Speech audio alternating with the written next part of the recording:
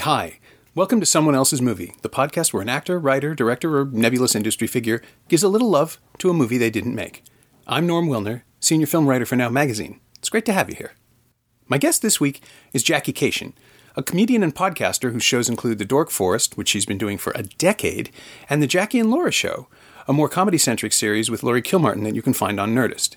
She'll also be appearing in Maria Bamford's new series Lady Dynamite, which premieres on Netflix this Friday, May 20th. Jackie picked Holiday Inn, the 1942 musical with Fred Astaire and Bing Crosby playing a pair of entertainers, a hoofer and a crooner, of course, who spend a calendar year driving back and forth between New York City and a little hotel in Connecticut fighting over Marjorie Reynolds, all while performing a songbook of holiday tunes by Irving Berlin. It's the kind of movie the studios cranked out all the time back in the day, and yes, 3/4 of a century later, it's a very different day now. But we'll get to that. This is Someone Else's Movie. It's sort of, the list I gave you, they were all, to some extent, guilty pleasures. Mm-hmm. And Holiday Inn is one of those, just because it has Bing Crosby in it, who we can talk a little bit about the separation of the man and the art. You've been doing that a lot lately. Yeah, and then the other thing is that this is Holiday Inn is of course only open on holidays, and one of those holidays is Independence Day, the 4th of July in the United States, and the musical number in it is all done in blackface. Oh no, that's Lincoln's birthday. Oh, is it Lincoln's birthday? Oh, that's right. It's before President's Day. Again. It's Abraham. That's right. The song is Abraham. Yeah, and terrifying. It's sure, and so those are the two reasons why it's a bit of a guilty pleasure to me, and so I thought it would have more there could be more dialogue. Yeah, that's why I picked it, and I've always enjoyed it. Quite honestly, It's a great movie. I hadn't seen it in about, I would think, whenever that DVD came out, because I checked it out for the color version as well. 39. So no, I'm kidding. You haven't seen us on 39. I would guess it's probably about 10 years old at least, that disc that you're holding. Oh, this disc? So I had seen it before, but that was the last time I watched it, and then I watched it again the other day, and I'm kind of amazed at what the movie is versus what people remember, because even I had forgotten that, the basic story is about two guys competing for women, not even just one, but repeatedly and over again. Right, their entire lives they seem to be falling in love with the same girl. Yeah, it's this partnership of a hoofer and a crooner, and Astaire is the dancer, and Bing Crosby is the singer, and Crosby seems to legitimately pursue love relationships with women. He falls for them and eventually kind of proposes to them, kind of, because he's terrible at it. Right, he seems to have commitment issues. And on the other hand, Fred Astaire doesn't have any commitment issues because he just wants to win whatever the he's just competitive. Yeah, he only exists to steal the girl, and it's a Bugs and Daffy relationship. It's kind of remarkable, and how incredibly mean-spirited that is. Very much so. But it doesn't play because it's that weird. And Fred Astaire is enormously likable. Mm-hmm. So he's saying and doing terrible things, and you're like, oh, but he's so likable. Yeah. But it has that feel that sort of the Lucy and Charlie Brown. Yeah. Like every year I watch those Christmas specials, and every year I'll respond to them differently. Some years I'm just furious with Peppermint Patty at Thanksgiving. I'm just like, who would invite themselves over to Thanksgiving? That's insanity. Yeah. And Marcy tells her that, and then Peppermint Patty doesn't ever apologize. She accepts Charlie Brown's apology. And so one year I'll be furious at Peppermint Patty. The next year I'll think it's for some reason equally hilarious. Right. And I'll laugh and laugh at poor Charlie Brown, the doof.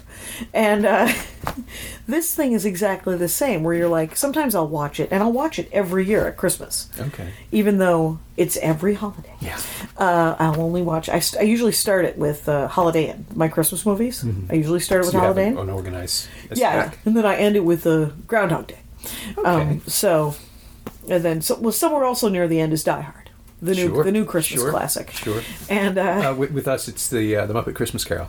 The Muppet Christmas Carol. That's an early one too. It's wonderful. I like to watch all the Christmas carols in a row. Oh wow. The Mr. Magoo Christmas Carol. Okay. The Muppet Christmas Carol.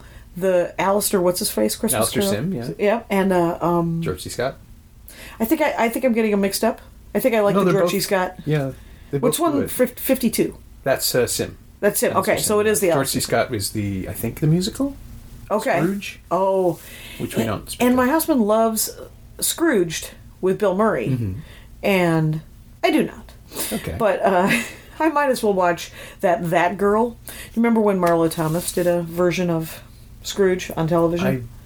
I know of it. I don't know that I've actually seen it. Well, you I've are seen it missing so little. I've seen it in lists. It's Scrooge is the sort of like it's a weird case because I can totally understand why you wouldn't like it. I it was the year that Die Hard was released. It is this hyper steroidal version of this story, and it's manic and insane, and has Bob Goldthwait doing an Elmer Fudd voice. And when you're a 20-year-old boy, as I was, it was exactly what I needed. But it looks like a Coke nightmare now. It's right. It is a Coke nightmare. I don't understand that and Elf. I mean, I see what's being. I get why people love it. I wish, but I tend to err on the side of older movies. So you're more classical. I like classical. I like them to be sweeter. The Bishop's Wife is one of my favorite, and other. I like the older ones, the Bells of St. Mary's, and So the stuff that you presumably watched when you were a kid growing up. Yes, my stepmother were beloved. It's a Wonderful Life, Right. And which again is a dark, mean movie that nobody remembers the first 2 hours of that film. Oh my God, the fact that guy, every time Andy watches it, my husband, he's just like, leave town. You can't fix everything. Get out. Yeah. And he never leaves. There's an alternate reading of the film that basically says that it's about the canonization of George Bailey, that he is going to be a saint, but they couldn't quite articulate it because of how weird the religious aspects of it are. Yeah. Because he's contemplating suicide, and you can't, that's not a proper Christian thing to do in 1941. But to have the two little angels talking at the beginning, I think actually God is one of the voices at the very beginning. Go on, Clarence, help this idiot. Yeah. It's two angels. It's Clarence, the big angel, and then God. Yeah. And so you have at the end, what we are seeing is a saintly, he's performing miracles. He is saving the town. He's doing all these things. And then the other miracle is the weird Catholic thing of everybody coming back and helping him, like the reverse collection plate thing. Yeah. And to throw that at an audience that, no wonder it didn't do very well at the time. People just didn't know how to process it. Right. Well, if you look at it from any sort of perspective, instead of the perspective of having watched it for 13 years in a row because it was free to show on television. Yeah, absolutely. And at least 3 times a season. It's like any movie. When you're a toddler, how kids are now, where they'll watch, since the invention of DVDs and VHS, you watch the movie over and over and over again. Sure. And it's like having your story read to you at bedtime. You want the same story. Exactly. You know how it ends. And so things are just more soothing. I think the first time I saw Pulp Fiction, I was like, the hell is going on? And the 13th time I was like, this is amazing. But if I were to look at it from any sort of a distance, that first time was a real reaction of course. What a mess. The hell are you doing, Tarantino? Yeah. How are you spiraling in all these directions and juggling all these characters? And I can I can see how something like Holiday Inn would work as comfort food. Yes. Just in its structure, it tells you exactly what kind of movie it's going to be. The calendar device is established right away. Here are songs for it's Irving Berlin. Here are songs about the holidays by Irving Berlin. There we go. And some are stirring, and some are very sweet. And then we also have this ridiculous, incredible, the determination to pull. I'm speechless. I forget every time that there is a 4-minute dance number where Fred Astaire is throwing firecrackers at his own feet. Which, if you describe that again, it's like, oh yeah, I saw that in a cartoon. There's no way that was a human being doing that. Yeah, which is, that's a crazy dance scene. The dance scene that always makes me uncomfortable, because you were speaking about how mean this movie is the Valentine's Day one. Sure. Where you're like, first of all, don't actually jump through the crepe paper. Now they have to find more crepe paper. And do you ever get the impression that I might watch movies with a sense of pragmatic? Who's cleaning that up? Yeah, from a production designer's point of view. Hey, Grandma, Grandmacation, they got people. Don't worry about it. And Well, it's the argument, people don't like to see animals in danger because they don't know the animals are acting. Because we, on some level, we don't believe the animals can perceive that they're acting. But it's like, there is a craft services table right over there. Everything's fine. Right. Maria Bamford went and saw War Horse with her parents. Oh, yeah. And she was like, oh, I like Steven Spielberg. I like E.T. And so she goes to see War Horse, and she said, as far as I could tell, it was a 13-hour documentary about a horse struggling through barbed wire. And Not wrong. I was like, I don't think that's what that movie's about. She said, I couldn't take the horses even in fake peril. Yeah. Fake peril was too... I mean, there's not a kid in the world a parent in the world that would make their kid watch Old Yeller. Yeah. Or Sounder. Yeah. Right at this time. These are important ways to learn about maturity. No, it's emotional sadism. That's what it is. It's being tortured. Oh, yeah. I mean, I think that's what it is, because I remember watching Old Yeller and learning kind of about grief. Yeah. And I thought it was powerful and good, but it might just be emotional torture. I mean, you're going to learn about grief. People are going to die. People are going to tell you to walk it off. Get another dog. Yeah. And, sure. But yeah, it isn't... Nobody's making their kid watch those movies. Yeah. But that scene, those two big dance scenes in it, the firecracker one and the Valentine's Day one.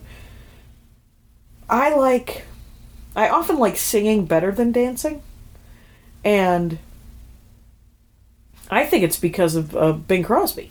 His character is the only likable one in the movie, except for, of course, the florist. Sure. Our main lady. Yes. And everybody else seems to be incredibly out of their mind. Yeah. Marjorie Reynolds. I can't remember. Marjorie Reynolds' name. Well, it doesn't matter because that was her only lead. That was her only lead role. Right. And everyone just was criticizing her because she wasn't Ginger Rogers. Right. Which is such a weird thing to say. Yeah. And she had been in a lot of B movies, prior to this. And after this, she was all supporting. Mm-hmm. This was her big lead role. And she's good. She did great. Yeah. She was incredibly likable and singing and dancing and very pretty and doing all the things that you wanted out of an actress in this film. She fulfilled all of those. Yeah. And then the other one, the Banana Head, what was the name of the other woman? Oh, the woman who... was Virginia Dale. Yes. Virginia Dale, who... was great and looked like, to some extent, like she was having the time of her life. Yeah. I love a movie.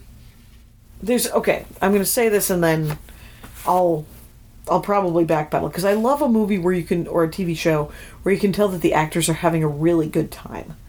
But I don't want them to have more fun than me. Right? Right. Like, sorry, no. The reboot of Ocean's 11. Okay. Is a movie where they're having more fun than I am. Mamma Mia, on the other hand, is a terrible movie. Okay. That no one's having a good time, except for everyone knows it's a train wreck, so everyone's having a good time. I'm having a great time watching them not be able to sing, and Meryl Streep having to walk up 118 stairs at a Greek island. And I'm like, isn't she 60? She's a vital 60. Very much so. Yeah, okay, I see what you mean. I mean, I love the Ocean's movies because they're so weirdly playful.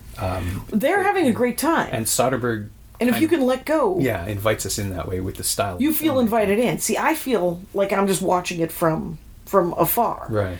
And in this case, I think Virginia Dale is having the most fun of all of these guys.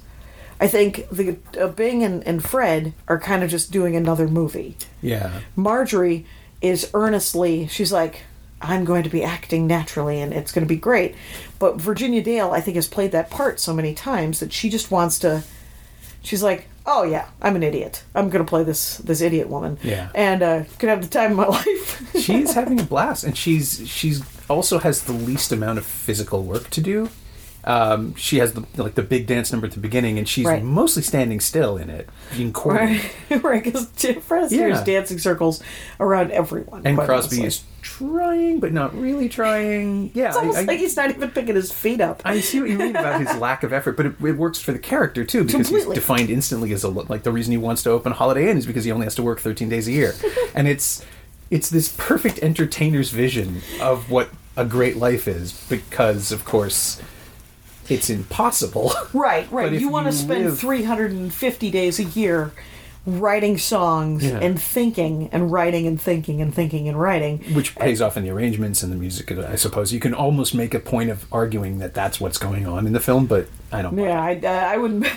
It's sure. Let's make it the perspective of a novelist. Yeah. You know, he really wants to be a novelist, and then once every 3 years produce a novel. But the whole him finding out how hard farming was very funny. Where you're like, what'd you think it was going to be, weirdo? Yeah. And then canning, That's right, the canning thing, where he brings and they blow up.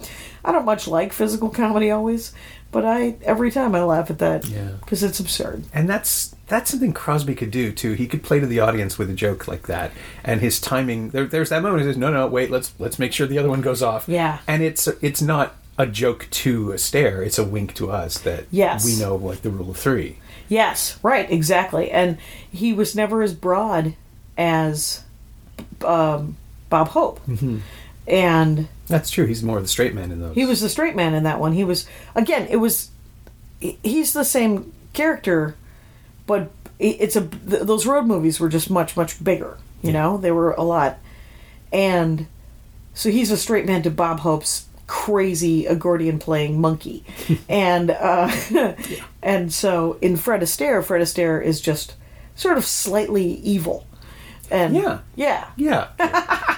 We could talk. I mean, I do love Bing Crosby just because he was a staple of my childhood. All of those road movies, and then this movie, and then the remake of Philadelphia Story as a musical. It's called High Society, with Frank Sinatra and Grace Kelly. And the difference, of course, between Philadelphia Story and High Society is that Katharine Hepburn jumps in the pool. Yeah. For me, that's like the defining because I only saw High Society as a kid, and my stepmom consistently, because I loved it so much whenever it would come on, and it was, you know, we didn't have a VCR until I was in high school, and I didn't have any tapes. I mean, I don't know what we were using it for. I think we rented videos. Sure, everybody did. Yeah, and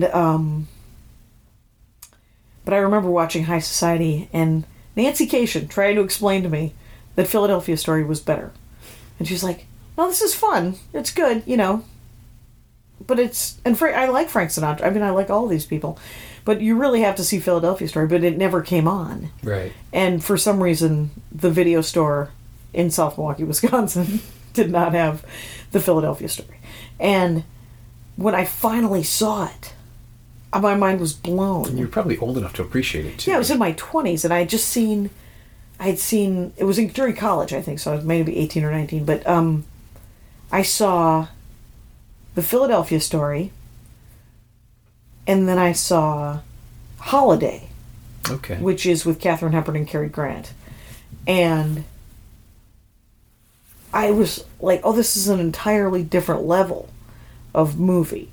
Because I like this kind of eye candy kind of stuff, Holiday Inn and High Society. But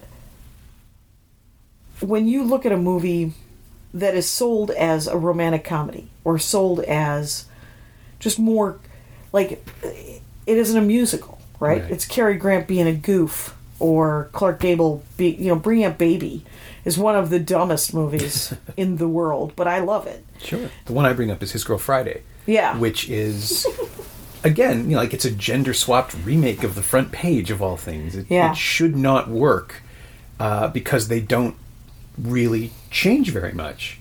They just cast a woman and change the character's name. Mm-hmm. And it's so great. Mm-hmm. It's so smart and sharp, and it's the example that I constantly put forward when people are asking about, why'd they have to change things? It's because it makes it more interesting.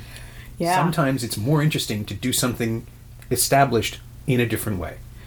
Right. And it's proof that in casting, you don't have to cast a black person in quotes. Mm-hmm. You can cast a person because everybody's a person. Sure. And so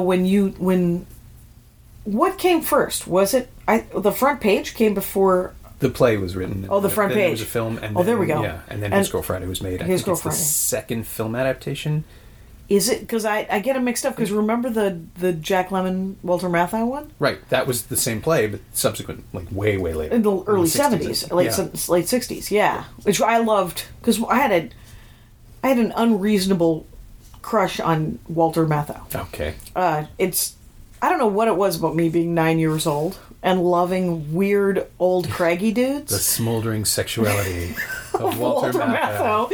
I liked Walter Matthau. I also enjoyed Steve Landesberg from Barney Miller a great deal. So it's the sardonic thing. It It's is. just the world-weary cynicism. It is. And He's seen it all. It's very noir. And Yeah. so,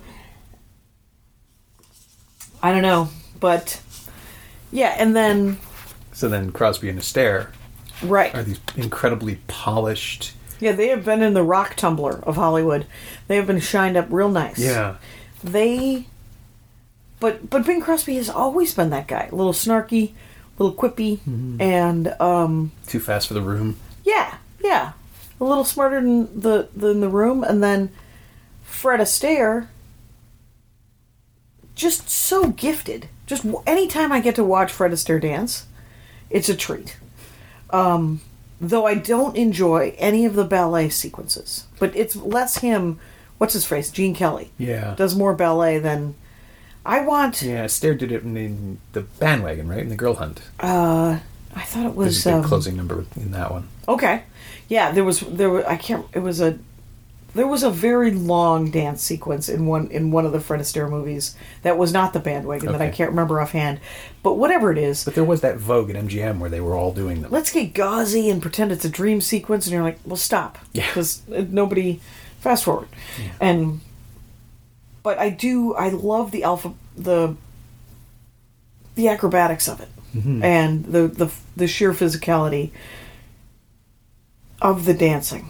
It makes me happy, and the Ginger Rogers Fred Astaire movies are amazing as well, just because she's doing everything backwards, Yeah. backwards and in heels. and in right? heels, as the bumper sticker says. Yeah.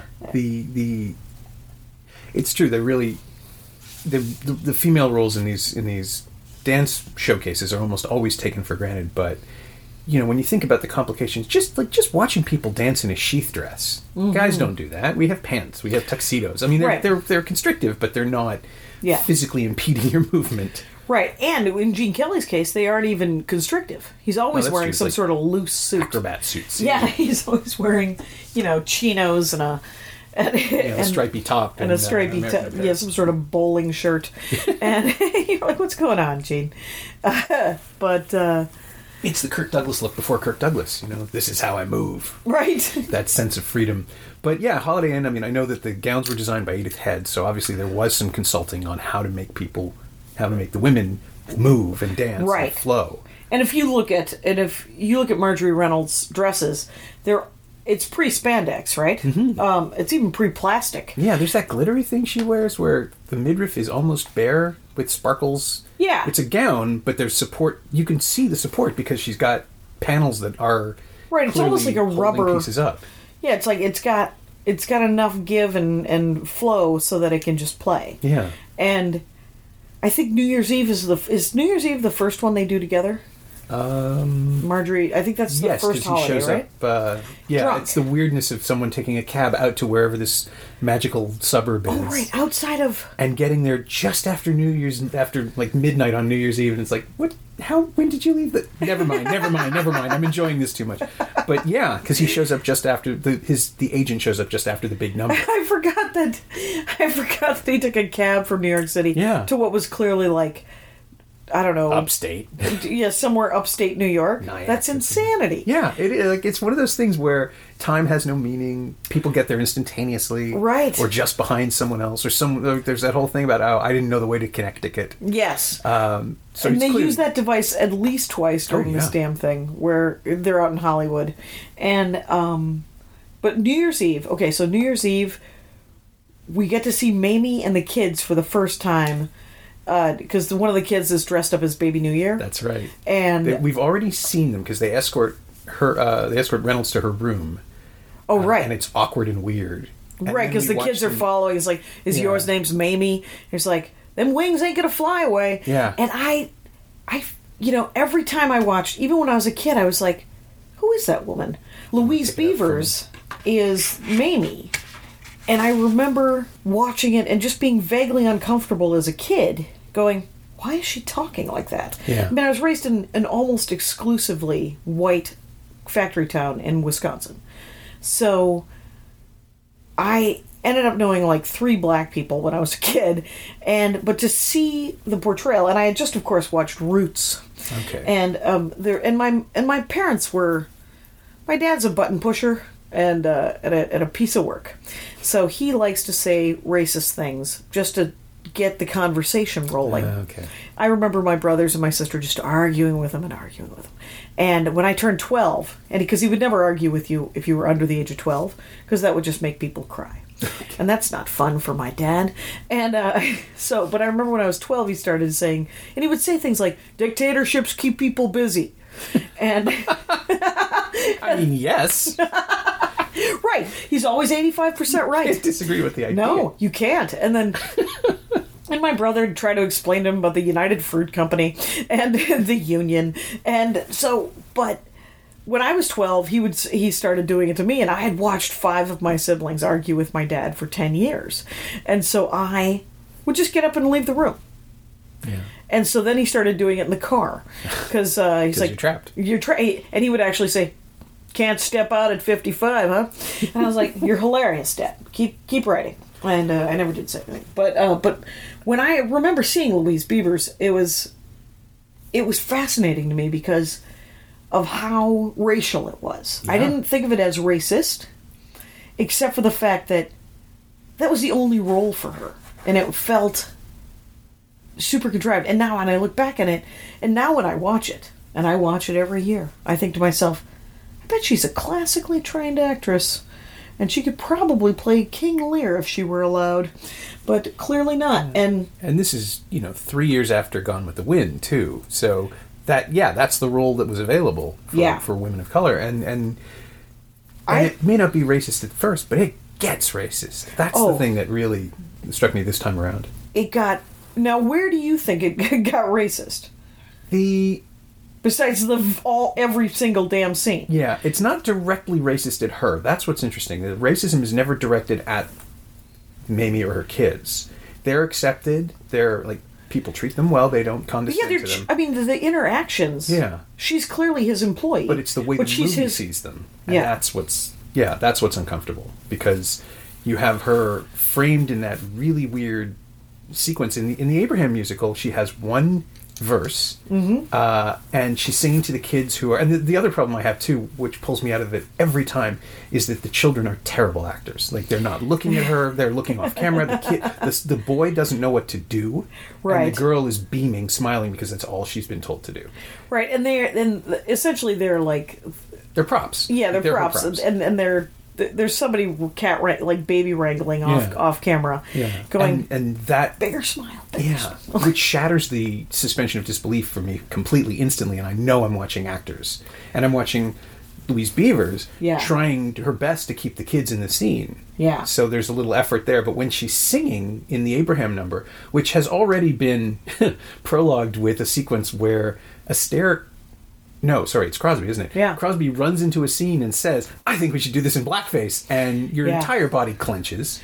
Right. They're going, no, you shouldn't do that. You probably shouldn't. But everybody goes along with it. And even the scene where he makes up Reynolds and blacks up her face, she's not comfortable with it, which is really weird. Like, the joke of the scene is that I spent all this time on my makeup and my hair, and you're going to make me look bad. Yeah. But it reads now as that woman doesn't want to have blackface put on her. And so this actor is doing it, but by extension, the movie is insisting. So what's happening? What is happening? Yeah, it feels like they're holding on to something that isn't, that they know is wrong. It's already wrong. It's already not. They already get that it's not. It's not needed for the plot. It's not, and because every time she's in any of the numbers, the fact that his manager and Fred Astaire don't recognize her. Yeah. They don't ever ask who the other woman in the show is. Yeah. It doesn't make any sense. And this is the problem with overanalyzing a movie. Yeah, it's true. But it's fine. I mean, this movie could use some scrutiny. So You impose the Cinderella plot, which means no one can know who this person is. right. But hundreds of people But are watching her perform. Right, and there's only the two of them. She's the main character in all of the movies. Yeah. So in all of the numbers, major numbers. So it doesn't make any sense that blackface is going to save that. So blackface is, it feels like more of a, like, you know, when old people are like, well, that's how it was. Yeah. It feels like that, and you're like, Yeah. who cares how it was? It's already... Try to fix it. Yeah. Yeah. For the movie, it's how it was. Like, Yeah. the movie is reaching back to a tradition. Like Showboat. I mean, Showboat was huge. Yep. Blackface, Negro spiritual exaggeration, like all the worst cases of the entertainment industry trying to do justice to something. And I say justice in finger quotes, listeners. Right. Trying to do justice to something by just making an absolute ugly mockery of it. Because Right. they just think they're doing it better. Right. They think for some reason, if there's a camera pointed at it, that they're the professionals or something. And you're like, well, you could have got real people to Yeah. do these things, and it's not. But what I do like is all the scenes where she is talking. She's clearly his employee, but they're having a conversation. It's a real dialogue Yeah. between Mamie her and Mamie and Bang and her, Louise Beavers and Valerie, what's her face? Not Valerie, Marjorie. So I've always appreciated that because there's interviews with older black actors and actresses from that time where they were like, I just want to act. And it just reminds me of different... Alyssa Milano was once interviewed, and she had a movie come out the same year as Beetlejuice, and it was almost the same movie. And she was topless in it. But it was a ghost movie. Oh, wait. Poltergeisty kind of... Embrace of the Vampire. Yes. I have seen it because I had to review it. And the interviewer was interviewing her about it because all of these new pictures of her, she was on Charmed, and all these new pictures of her without a shirt on were all over the internet. This was, of course, the rise of the internet. Which rise is of the like internet. We can take things and put them on the world. Exactly. And so they were saying, would you have wanted to do Beetlejuice that year instead of the vampire movie? And she said, she just looked at this woman and went, yeah, I would have. And I would have wanted to do anything but the thing I did, but it turns out I'm an actor. And that was the opportunity, that was the job I was offered. Right. And I'm going to take the job I'm offered because that's what I do for a living. And that was, when you see interviews of the woman who was in Gone with the Wind. And Daniel. Yeah. She was like, I would get guff from other people of color, of other black people, just saying, what are you doing? You're perpetuating these stereotypes. And she's like, well, I'm acting. You've poured a script into me, and I'm saying the things that I'm told to say. Yeah. And it's a crime of writing rather than a crime of any of the actors. Yeah. It's really weird to see, to realize that... it's really weird to see something like that 60 or 70 years later and realize that there was an entire studio system built that didn't see anything wrong with it and just thought, oh no, this is the easiest way to do this. Let's just do this. Right. Because it's always about getting the film made, getting it released, getting the profit margin. Like, just make it a thing. Just do it. Just make sure that it's made. And then if you can shoehorn in a couple... And the real problem is that they're still doing it. Yeah. Whenever... It turns out I go out for acting parts with either Asian and black women or all black men. Really? Yeah, because I'm usually playing like a guard or a DMV person. Okay. It's these supported roles that they're like, well, there has to be some people of color or a woman who isn't crazy skinny. And so, like, I am a character actor. Sure. And they're like, well, we should probably get someone who doesn't look like... who looks a little normal or like regular people. Yeah. And the fact that that casting is the same. You remember in Miracle on 34th Street, where the nanny of her daughter is black. Yeah. And she's not playing it anything. She doesn't have any weird accent. She's just a woman going, yeah, she's over at the neighbors. Yeah. And no inflections. No inflections, no shucking, weird. No jiving, there's not a lot of weird, stereotypical stuff. But they were like, oh, we could probably cast a black actress in this role. And I knew a casting guy one time, or he used to be a casting guy, and he said he quit the business. And he said, because a Mexican actor came in to fulfill one of these side roles, and he stood there with the sides and was getting ready to do his to do the thing on tape, and he turned to the casting director and said, "Did you want the accent?" Yeah. And the casting director was like, "Yeah, I'm so sorry. I need the weird accent of the cholo, the stereotypical Mexican guy." And he said a week later he quit. He's like, it was the final straw of, I don't see it. He's like, I'm trying to get some diversity. I'm trying to get just people who can.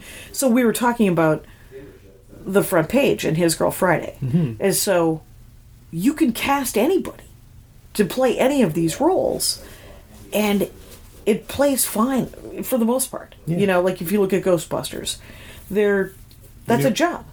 The new one or the new ones, which they're just. I assume it's going to be something comparable, script-wise. Yeah, I assume. And it's just going to be a bunch of just sort of misfits, society's misfits, off, fighting ghosts. Yeah. And people forget the original Ghostbusters is not about, the Clooneys of the world battling the paranormal. It's about a bunch of nerdy academic scientists who yell at each other and then yell at ghosts. Yeah, one nerdy academic scientist, Harold Ramis, and the other two were kind of like, I'll do whatever you want. And the guy who needed a job.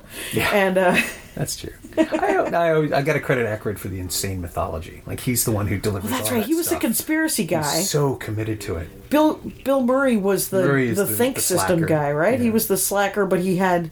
He was doing some sort of studies as a professor where he would meet girls. Yes, exactly. That was his thing. And if you watch Ghostbusters now, Bill Murray comes off as such a creepy pickup artist.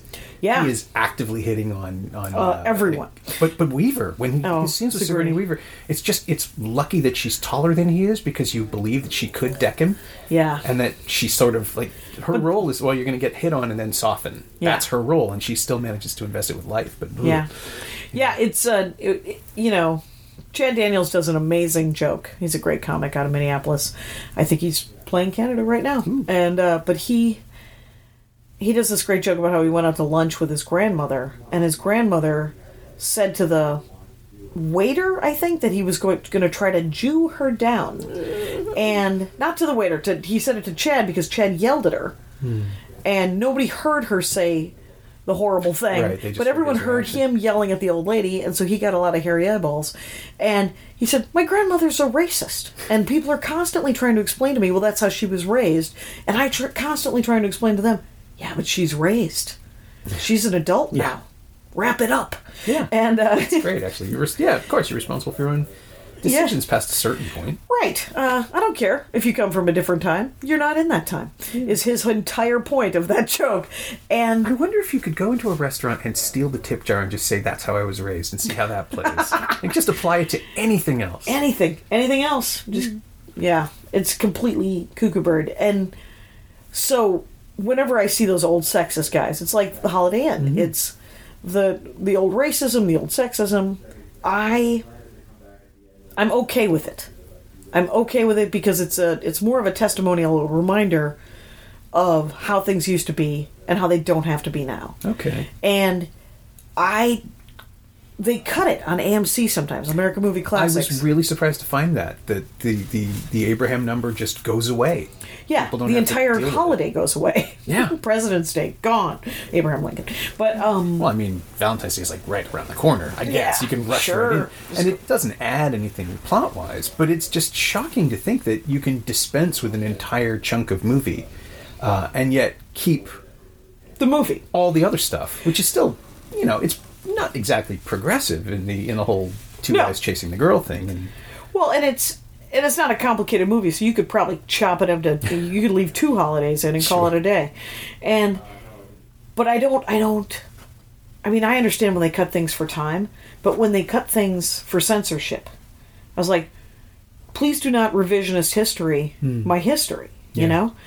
It's like when you see E.T. and he's airbrushed out the guns. Right. There's a great science fiction writer named Cage Baker. Cage with a K. Don't know. Baker is Baker. And she talks about it's time travel and immortality. And the history is perfect, quite honestly. The amount of research she did was fantastic. And the books themselves are very funny and smart.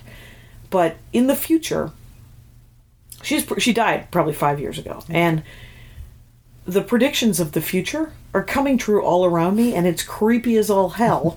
Because, I mean, she wrote the first one probably in the 90s, and she was talking about adult sippy cups. You know, in the 2050s, everybody has their own sippy cup. And people do. Kinda do. And then she was talking about how everything became illegal. Meat became illegal. Sugar became illegal. Caffeine became illegal. Chocolate became illegal. And the movie started getting edited for violence. Smoking was the first thing they started taking out. They started taking out all the cigarettes from all the movies. Which just makes people look weird. Like the digital erasing of cigarettes, people are just standing around flipping each other off as far as you can tell. Right. And it focused my attention to things like that where I don't want you. I don't have to see that. I mean, Midnight Run is a great movie. Sure. But it is full of cursing and full of smoking and full of bad life choices. Sure, yeah. Full of stealing. There's all kinds of terrible things going on. But I need those things to stay because they're like, it'd be like trying to rewrite Aeschylus, you know? And I'm not comparing Midnight Run to Aeschylus. Yes, I am. Someone will, yes. And but I think that there's value in keeping the blackface. Don't show the movie. Don't show the movie at all if you're going to cut out the President's Day thing. Because it belittles what I think the entire black community was going through. It cuts out the only decent scene where she gets to sing. Mm-hmm. And it's troubling, obviously, to me. Yeah. Well, no, I agree. I think I'm absolutely in favor of preservation and contextualization rather than elimination. Yeah. And if you need to open it with Alec Baldwin saying, "Hello, viewers," in 1942, America was hella racist, and this was okay. People were all right with this. Enjoy the movie. Like at least provide the context. Yeah, you could do a disclaimer if you need to. You maybe should. And if you have to cut the movie because you're showing it, have you ever tried to watch Midnight Run on regular cable? No, God, no. Oh my God! Every time they say the F word, they've turned it into fudge or factory or I'm calling somebody a fracking frack, and you're like, no, please don't. Oh, it was. It's Edgar Wright. It's always Edgar Wright. Whenever I come up with an anecdote, Edgar Wright and Simon Pegg have a little thing on the Shaun of the Dead DVD where they discuss what the looping was and how much fun they had with it and how ridiculous they got. And that, like, if you're gonna do it, play with it. Yeah. But yeah, no, don't change it just because it's Midnight Run. People are doing terrible things to each other on television. They do that anyway. Right. Show it on HBO. Yeah. Or later at night when now you can show almost anything. Yeah. So it doesn't matter. Yeah, it's weird that Holiday Inn would be more contentious than an R-rated chase picture in which basically, you're having nothing but fun the whole time. Right. And it's just murdery and cursey. And so yeah, I mean I try to see this stuff when it comes up. I see that the film is now an archive. The film is an artifact. It's a documentary of how cinema used to work. Yeah. And what passed for entertainment and what people were okay with. Yeah. And I would really like to believe that in 1942 people were squirming through the blackface. I'm pretty sure they weren't. Right. It was just the thing. I mean, there might have been just some sighing. Yeah. I mean, it's just... I remember watching Ghostbusters when it came out in the 80s. 80s, right? Yeah, 84. And in 84, I was like 19... And watching it and laughing, but also like, the hell is he talking to her like that? But I didn't worry about it. I was just like, yeah, guys are out of their minds. And now when you see that sort of activity, when men talk to women like that, and more men understand now, because most men are polite. Most men are not catcalling and yellering and saying weird, inappropriate things. And when you hit on somebody, you're usually not hitting on them in that overt... There's one guy. Like I went overseas to perform for the troops. Mm-hmm. And there was always... 98% of the people that I would meet were weirdly... Because I don't know anything about the armed forces. But they seemed genuinely to have joined the Army or the Navy or the Air Force or whatever to to be of service. Mm-hmm. And they're like, oh, I wonder if I can be of some help. And there'd be two people out of 10 or whatever, 2 people out of 100 who were like, well, you're not safe unless you're with me. You want to feel my muscle? Yeah. And the other 98 people are like, no, Jim's all right. You don't want to be alone with him, but yeah, he's just a jackass. Right. And so they know, and there's just, so it isn't everybody, but we're more aware of it now. You know, you're not, because of the filming and we get to watch the nightmare of bad behavior more often now. Then we're more, so when it's fictionalized, you're like, oh, that's actually terrible behavior. We shouldn't fictionalize that. And you're like, unless they're the bad guy. And Bill Murray's the good guy in the Ghostbusters movie. So. Yeah, it stands out. It reads wrong. Right. And he's not a bad guy. He's just a guy with terrible social skills who doesn't know how to hit on women. Yeah. And some woman took, there are real men like that. And there are real women who have felt pity on that guy and gone like, it's hard to go out in public with you, but I do love you. And I mean, I remember being as a kid, my mom would be like, I really like Amy or whoever, but her husband is a piece of work.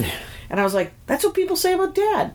No, I didn't say that, but but I'm sure people said that about my dad, because my dad can be hard. And my stepmom was such a nice woman that they were like, why do you hang out with that guy with the mouth? And and she was like, because he's cute. I've always liked him.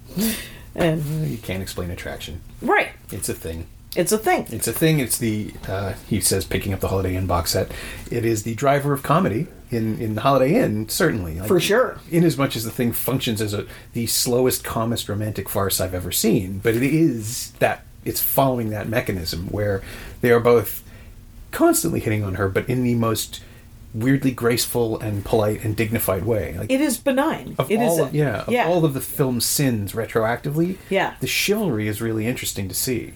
Right. It is.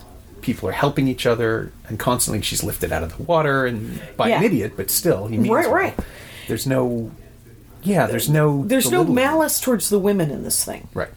It is the comedy is at the expense of each other. Yeah. It is a celebration of essentially just different kind of life choices. Bing Crosby wants to be lazy, but he wants to sing and write, and he thinks it's going to be fine. Yeah. And Fred Astaire just wants to work and have a pretty girlfriend. That's his whole thing. Yeah, preferably Crosby's.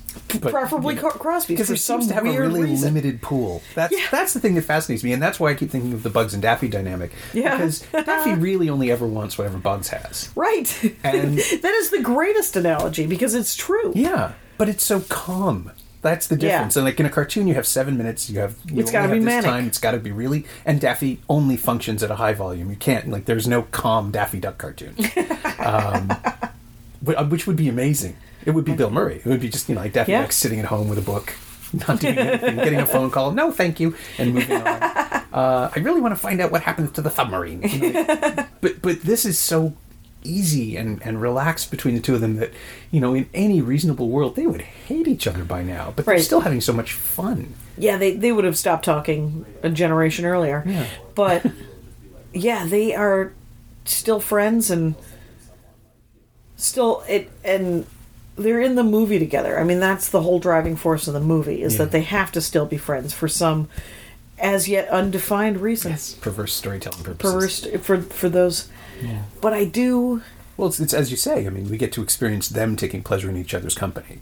Yeah. And that's why it makes it okay. It's more of a bromance than anything else, because they like each other more than they like any of the women they're ever with. Because they keep coming back to each other. Mm-hmm. And at the end, when they each get a lady of their very own, then they can. You suspect that then they can put it to bed. Then they can just hang out, and their wives can be friends, and it doesn't have to be this thing, But will they miss it? They might. I think Fred Astaire will. Yeah. Bing Crosby won't. He's like, just stay with crazy. Yeah. You get crazy, I get the girl next door, and There's some really weird key parties in their future. Oh my God. 20 years from now, it's the ice storm. They're all just sitting around, just staring. Well, I guess it's that kind of time. And Marjorie's like, I'm not playing your weird bowl of keys party. Find somebody else. Get the manager guy. Yeah, we'll turn it into a song. We'll make a bit out of it. Come on. There is a whole other. I'm sure Karina Longworth will do a thing on the bizarre pandering of Irving Berlin. And even now, like looking at White Christmas, I did it again. Even now, looking at Holiday Inn, which ends with this insane patriotic dance number because they're gone to war. Yeah. Like, this is the beginning of World War II for America, Right. and that's the 4th of July. Yeah, so that's it? how it has to end, with this huge Independence Day send off, and then they have the reprise of White Christmas. But the big final, like as far as the musical structure is concerned, the climax is that Independence Day number. With Fred Astaire frantically throwing fireworks at his own feet. Right. Which is... The very end of it is the White Christmas. Yeah, it's the reprise of White Christmas. Right, and the holiday thing and the love story. Right. So, but the last real number is I think what you're talking about. the big high point of the That's true, because freedom. Yeah, and there's film, and there's superimposition, and there's that montage. And he's wearing a top hat with a Uncle Sam hat, and they've lost their minds. But they're like, we got to protect this. We got to do, and buy war bonds. Marching out to exactly. Yeah, it's very much that. That is the last big number before they all go off to Hollywood, right? Yeah, then it's basically epilogue. Yep. Okay, I get it. Yeah, it's one of those things where, and maybe it's just having watched Trump and Christie like just yesterday. It's one of those things where it's like, oh yeah, this is only over the top if you're not... Like, 60 years ago, this must have seemed exactly what or 70 years ago, during the war, this must have seemed like exactly what people needed to see. The calculation of it, the pandering of it. Sure. Now it feels like they're going to do that at the Republican convention. They're going to do this exact number because why not? They should do that number because it'll get a lot. You see that picture of some crazy blonde lady with the perfect makeup and smile on her face, holding her baby up. That rictus on her face. Yeah, she's horrifying very smile. much, very much. And it, I thought it looked exactly like that crowd that Indiana Jones was parsing through to get. The Grail Diary, and Hitler ends up signing it. Right. And, there's trouble. Yeah. The world will continue to spin, but things may change. We don't know. We don't know what's going to happen. Yeah. I mean, if they do stage the Independence Day number, with Trump, he'll actually be firing bullets at the guy dancing as opposed to fireworks. Like, that's the only thing that'll change. Otherwise, the tone's exactly the same. Right. Well, Trump has both the KKK vote and the mob vote now, so that takes work. Right. I admire his there's some overlap, even though, of course, the Klan can't possibly like the Catholic Italians. Yeah. But they found the common cause. They got the enemy of your enemy is your friend. So I don't know. It's a crazy time to be. You know what the Chinese say? That's a curse. The Chinese curse is to live in interesting times, and I like the nostalgia of the old movies, but I don't like World War II. I don't wanna see the sands of Iwo Jima. I don't wanna, the bridge over the River Kwai. I don't want to see Apocalypse Now. I'm good. Yeah. It's I don't want to live through that. Yeah. And we end up being Germany in this formulation, which is the thing that really bugs me. It's like that's where Trump is full on fascism now. Mm-hmm. Oh yeah. So yeah. Even the Germans know that we're the fascists in this, and when they start calling it, because they're the only ones that have ever been completely honest about their own sort of mistakes, not to put it lightly. Yeah. And there's no. The United States has been very lucky that none of the wars have happened on U.S. soil, except for the Civil War. Right. And if there's another war, it's going to be on U.S. soil, and there's going to be trouble. But who knows? My theory is that as soon as we hit 300 million people in the United States, nobody knew how to govern that many people. And nobody thought to ask the Chinese. Right. The Chinese and the Indians, even the Malaysians, the Indonesians, other countries do it. Yeah. I don't understand why we didn't talk to somebody. We could have talked to somebody. I think there's 300 million people in Japan, aren't there? I like population, but I can't remember. Small island. It's densely populated. Yeah, that's true. I don't know. Well, Americans never listen to anybody, which is why. But, yeah. Yeah, so the last question is also always the same, which is if there is anything in Holiday Inn in the film that has sort of found its way into your work. Do you ever find yourself calling back to it or using it or stealing from it? Oh, interesting. Have you ever, been in a scene somewhere and just thought, what would Bing do? Never. Okay. I have, for the love of God, I have never thought to myself, who would Bing punch? Yeah. I have not. It's a good mantra. It's usually someone smaller than him, if I remember correctly, from the gossip. That's where it gets problematic. But sometimes I think about, when I think about Holiday Inn, I usually relate, quite honestly, mostly to the Mamie character. Mm-hmm. And I mostly relate to the fact that she had advice to give. It was unsolicited, but she gave it anyway. So if I were to relate to anything in that movie, I'm not a very good singer, more of a team singer. I certainly don't know how to dance.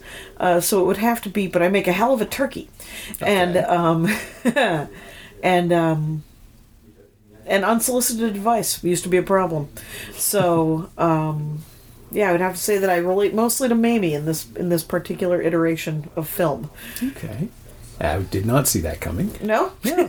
It's a really interesting angle, though, because, if you're coming at it from the point of view of a character player, that's the character role. It's the role with character. It's either her or the other florist. Sometimes when I look at movies, I'm just like, oh, I could have played that. They would have cast me as that. That would have been a thing. It would have been that or the florist. Or, probably... No, would not have been the security guard, not in 41. No. But, so it's... And plus her character, quite honestly, was the only constant. The Marjorie character was a good person. Bing Crosby was okay. He was also contriving and lying a little bit and not really knowing what he wanted to do with his life and stuff like that. Fred Astaire's a mess. Yeah. And the manager is a damn tool bag is what he is. And as is the other blonde who was named Virginia Dale? Yeah, Virginia Dale.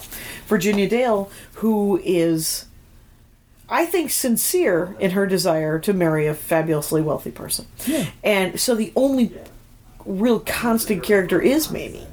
And Mamie, she's just coming to work every day. And she likes some of these people, because if you hang out with somebody long enough, even if they're a different social strata than you are in 1941, sure, you can become affectionate.